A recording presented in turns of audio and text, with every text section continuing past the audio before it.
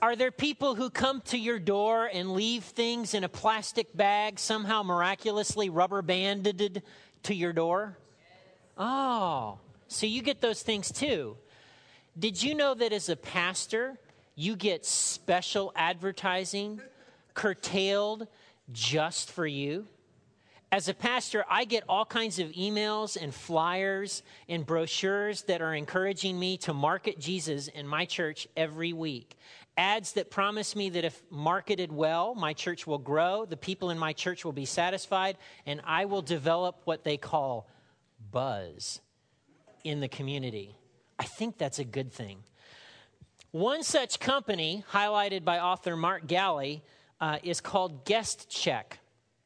Here's what Guest Check had to say in their materials that I received.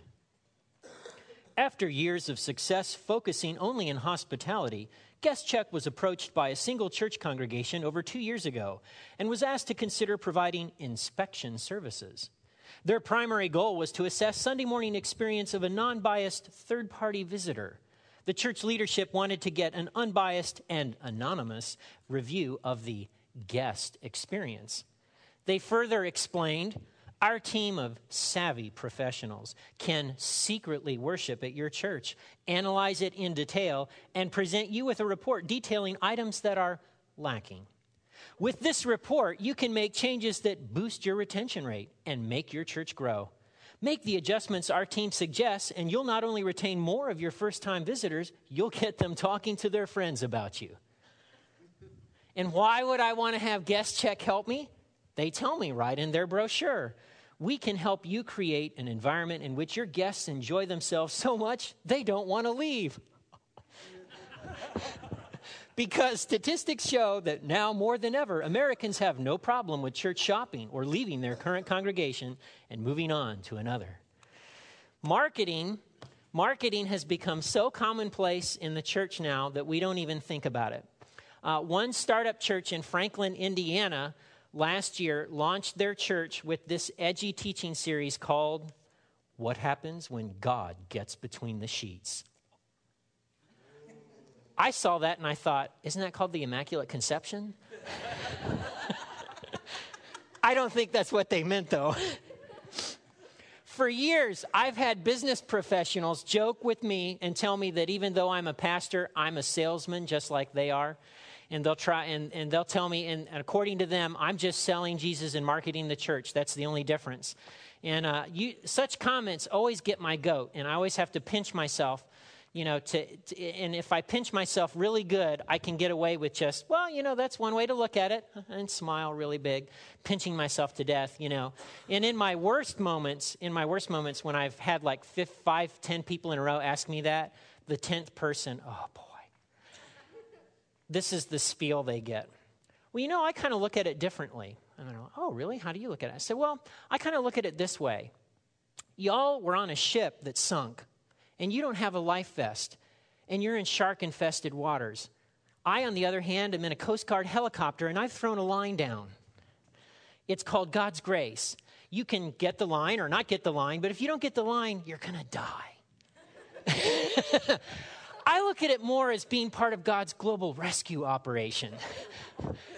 And then they usually go, well, it's nice meeting you. and they go on to somebody else. Okay, and so here it is in 2012, and with the Church of Jesus Christ in America, it's overrun with business people and marketing practices.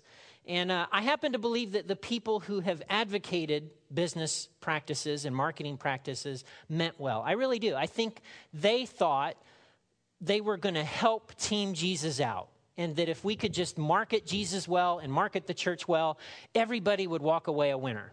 And so I don't question their intentions. I think their intentions are good. But I have a problem with marketing Jesus and marketing the church. I've come to see this stuff about me. And so this might create some wonderful conversations this week, today's message. All right? For starters, I don't find anywhere in here marketing. Now, you could say, well, there's a lot of things that aren't in here that we go ahead and do anyway. Yes, you're right. Okay? But the other thing is, I think that when we take marketing and when we market Jesus and market the church, we take God's gift of free grace and we make it into a transaction. Just like anything else that's marketed involves a transaction. Starbucks is marketing coffee and a nice atmosphere for me to enjoy my coffee. And when I go in, I pay them my $1.90 because I get black coffee, okay, $1.90. And not $5.95, $1.90, which I think is ridiculous, but I pay my $1.90 and I sit in their wonderful atmosphere. And for that $1.90, I'm getting something. They get something, my money, and I get something, some coffee and some atmosphere. And so that's how it works with anything that's marketed in culture. And I think when we market Jesus and market the church, what happens is it becomes a quid pro quo kind of a thing. You come to First Church, and by coming to First Church, we'll have dynamic, relevant preaching and engaging children's ministry and a really cool band and maybe flashy lights that have your heart rate go up a little bit.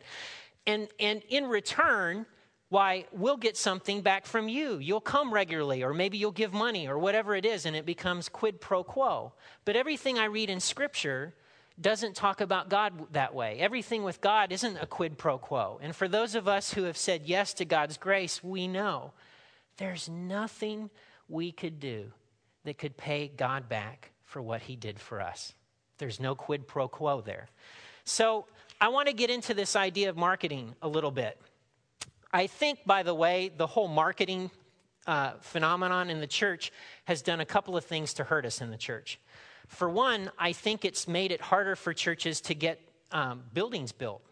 If you look across America, zoning and planning commissions are really not looking favorably on churches expanding, churches building, churches locating. The most recent example of which was right up here in Lexington. A church came in, wanted to buy an old school building. The neighborhood was like, no, don't you dare come in. And everyone else was like, no, don't you dare come in. And they had to walk away and go, okay, well, we won't come in. It's okay. And part of that is because in the transaction way of looking at it, if you're a neighbor and a church comes in, what are they going to do? They're just going to bring in a bunch of cars and traffic. What do you get out of it? Nothing. Why'd you want to have a church in your neighborhood? And the second way I think it plays out is that it's accelerated the transience of churchgoers. Because after all, there's something better down the street, so to speak. And there's the chicken and the egg thing, right, with pastors. I believe many of us pastors got on the marketing bandwagon because we wanted to draw people in, but yet we live in a culture, and you've heard me talk about this before, where our culture trains us to be consumers. And so which came first, the consumers or churches and pastors marketing? I don't know. It's a chicken and egg. You figure it out. You're smarter than me. But I do know this. The apostles were terrible marketers. Have you read the Acts of the Apostles? Seriously. I would encourage you to take the Acts of the Apostles and reread it this week with the lens of good leadership, sound marketing, good business. Yeah, Josh apparently is remembering some stories from Acts. Well, let's look at Peter. After Pentecost, the Holy Spirit comes, and it's this amazing thing, and all these people are speaking in different languages. And Peter, sensing an opportunity, stands up and gives a speech. You and I, with sound marketing, would look at Peter and say, you've got momentum. Work with it. Okay? And so he gets up there and he does this speech. And do you know how he wraps it up? So let everyone in Israel know for certain that God has made this Jesus, whom you crucified, to be both Lord and Messiah.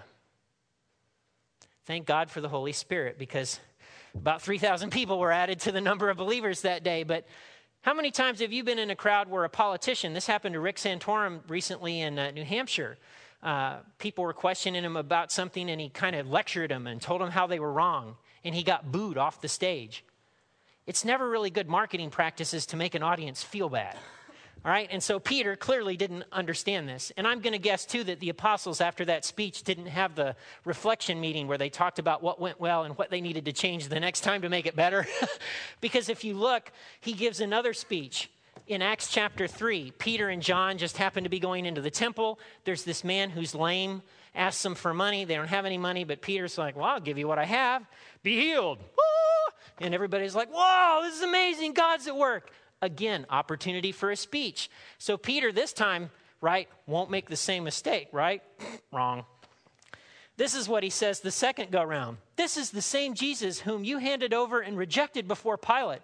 Despite Pilate's decision to release him, you rejected this holy, righteous one and instead demanded for the release of a murderer. You killed the author of life, but God raised him from the dead. You're kind of feeling what the audience then felt, right? It's like, hey, could you lay off? Now, Peter qualified. I think Peter realized where it was going because a few sentences later he says, friends, I realized that what you and your leaders did to Jesus was done in ignorance, but by then it was too late. And 9 verses later, the temple guard comes and they arrest Peter and John and throw them in jail because the Jewish leaders, hearing Peter's speech, were like, no, this is not going to fly. We're not murderers. Arrested, busted, gone. The apostles apparently didn't care how liked they were. As Mark Galli rightly concludes, thank God the Holy Spirit helped them out. So what do? Do we market Jesus and market the church so that we can get people to come and meet their spiritual needs? I want to say to you this morning, I think not. And again, maybe we'll toe this out in the days and weeks ahead. I think we should do what Jesus' first followers did, and that's bear witness to Jesus, bear witness to God's Spirit and what God's Spirit is doing. And I want to talk about that. And to do that, I'm going to be in the book of 1 John. It's toward the end of your Bible, right before the book of Revelation. 1 John chapter 5. 1 John chapter 5. There's a word used in this little section, 1 John 5, verses 6 through 10. There's a word that's used 17 times in this letter, 10 of which are used in this packed little paragraph. And that word is testify or testimony.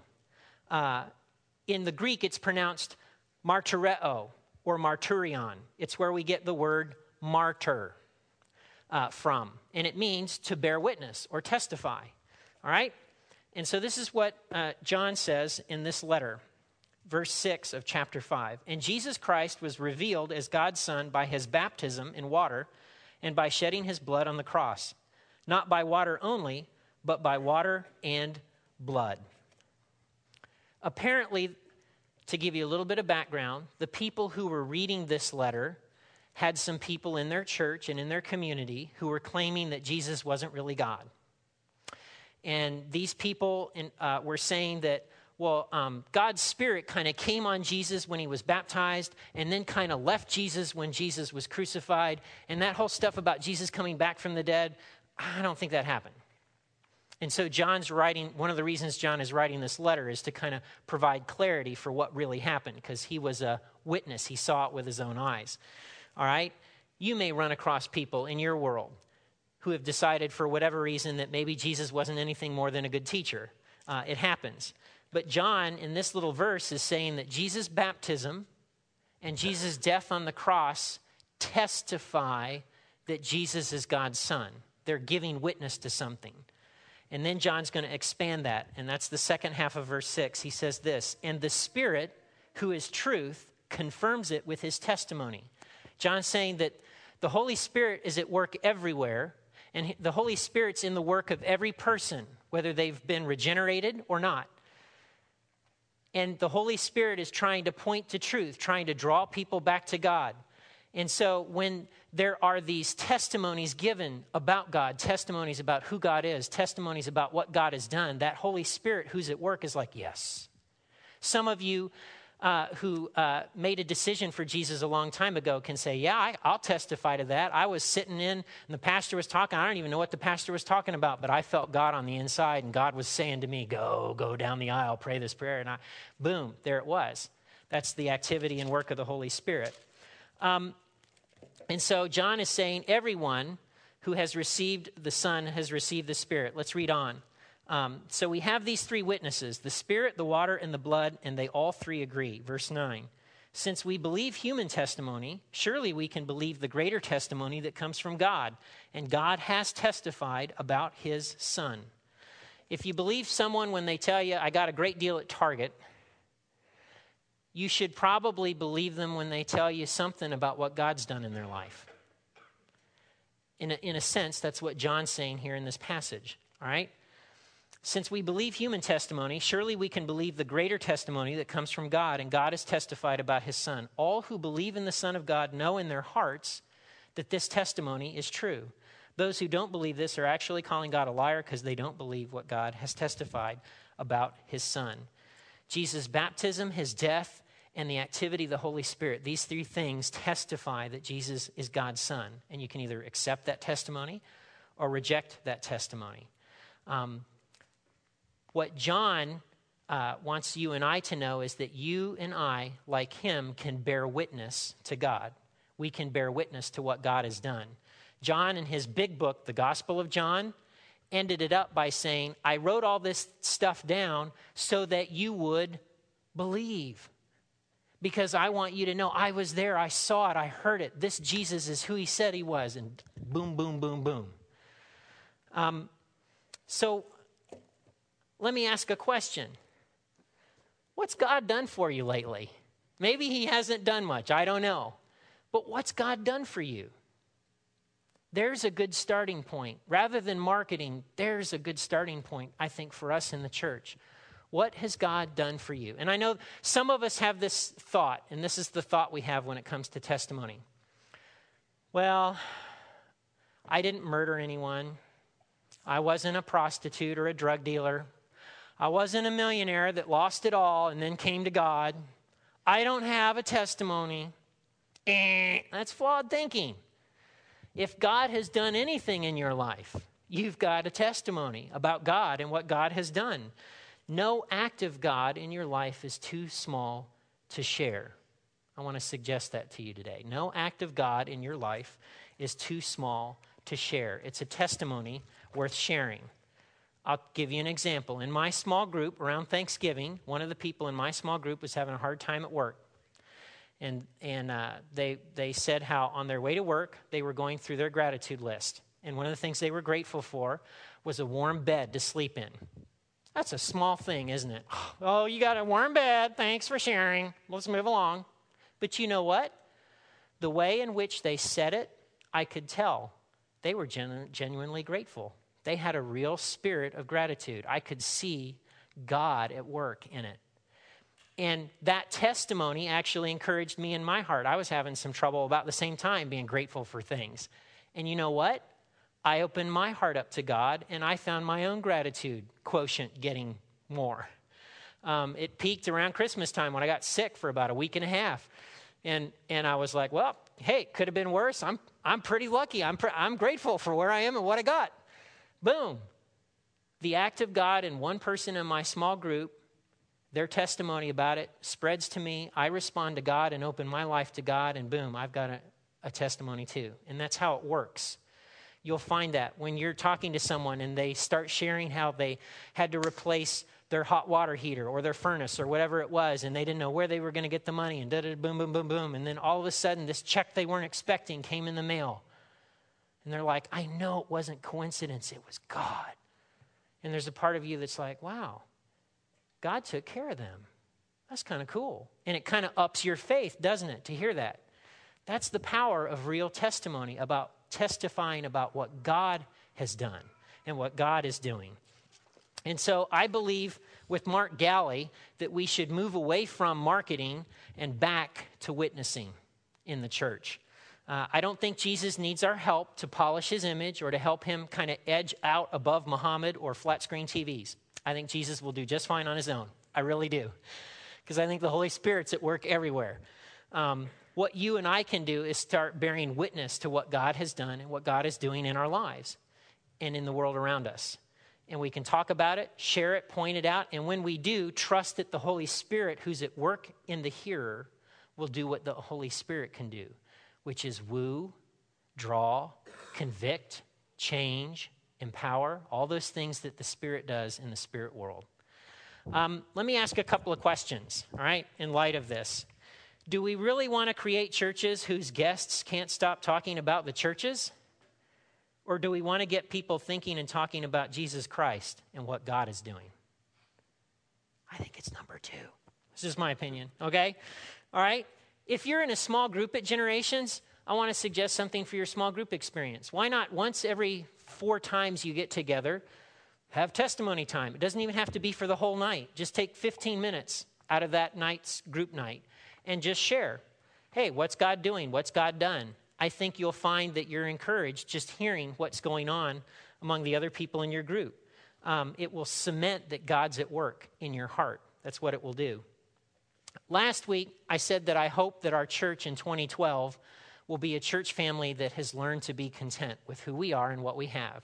And that, yes, we won't, as tempted as we are from time to time, look at churches with buildings and go, well, we'll be content. Okay? Today, I want to say, I want our church to rediscover the art and power of testimony. I get to hear a lot of them because I'm the pastor, and you're always, I got to tell Max. Well, why don't you be telling other people too? Because they need to hear these things too. It encourages me, but the people sitting in this gym, they had a hard week just like you had. And on Thursday, they were thinking, man, this God stuff isn't working for me. Hey, God, you hearing this? Okay? They could use some testimony too to know that God is, in fact, at work. And so I want us to rediscover that power of testimony. By the way, Isaiah is lining up some testimonies next week. Pastor Isaiah is. And so you have a story that you want to share. As God's done something to you, you probably give him a Facebook message, call him, email him, say, hey, I hear you're having some testimony time. I got a testimony, brother. Let me lay it on you. Kapow! Doesn't have to be big. It can be small, right? Because it's a testimony that God has done something and that God is at work. And you know this, right? God is at work in your life. May not always feel that way, but he is. And it really helps when you and I hear other people express what God is doing. And again, I think it's a tremendous burden off of us, because when you think about marketing is all about control. And if I paint a product a particular color and I position something a particular way, it will get the consumer to respond a particular way. And I can go through focus groups, and I can do this with consistency.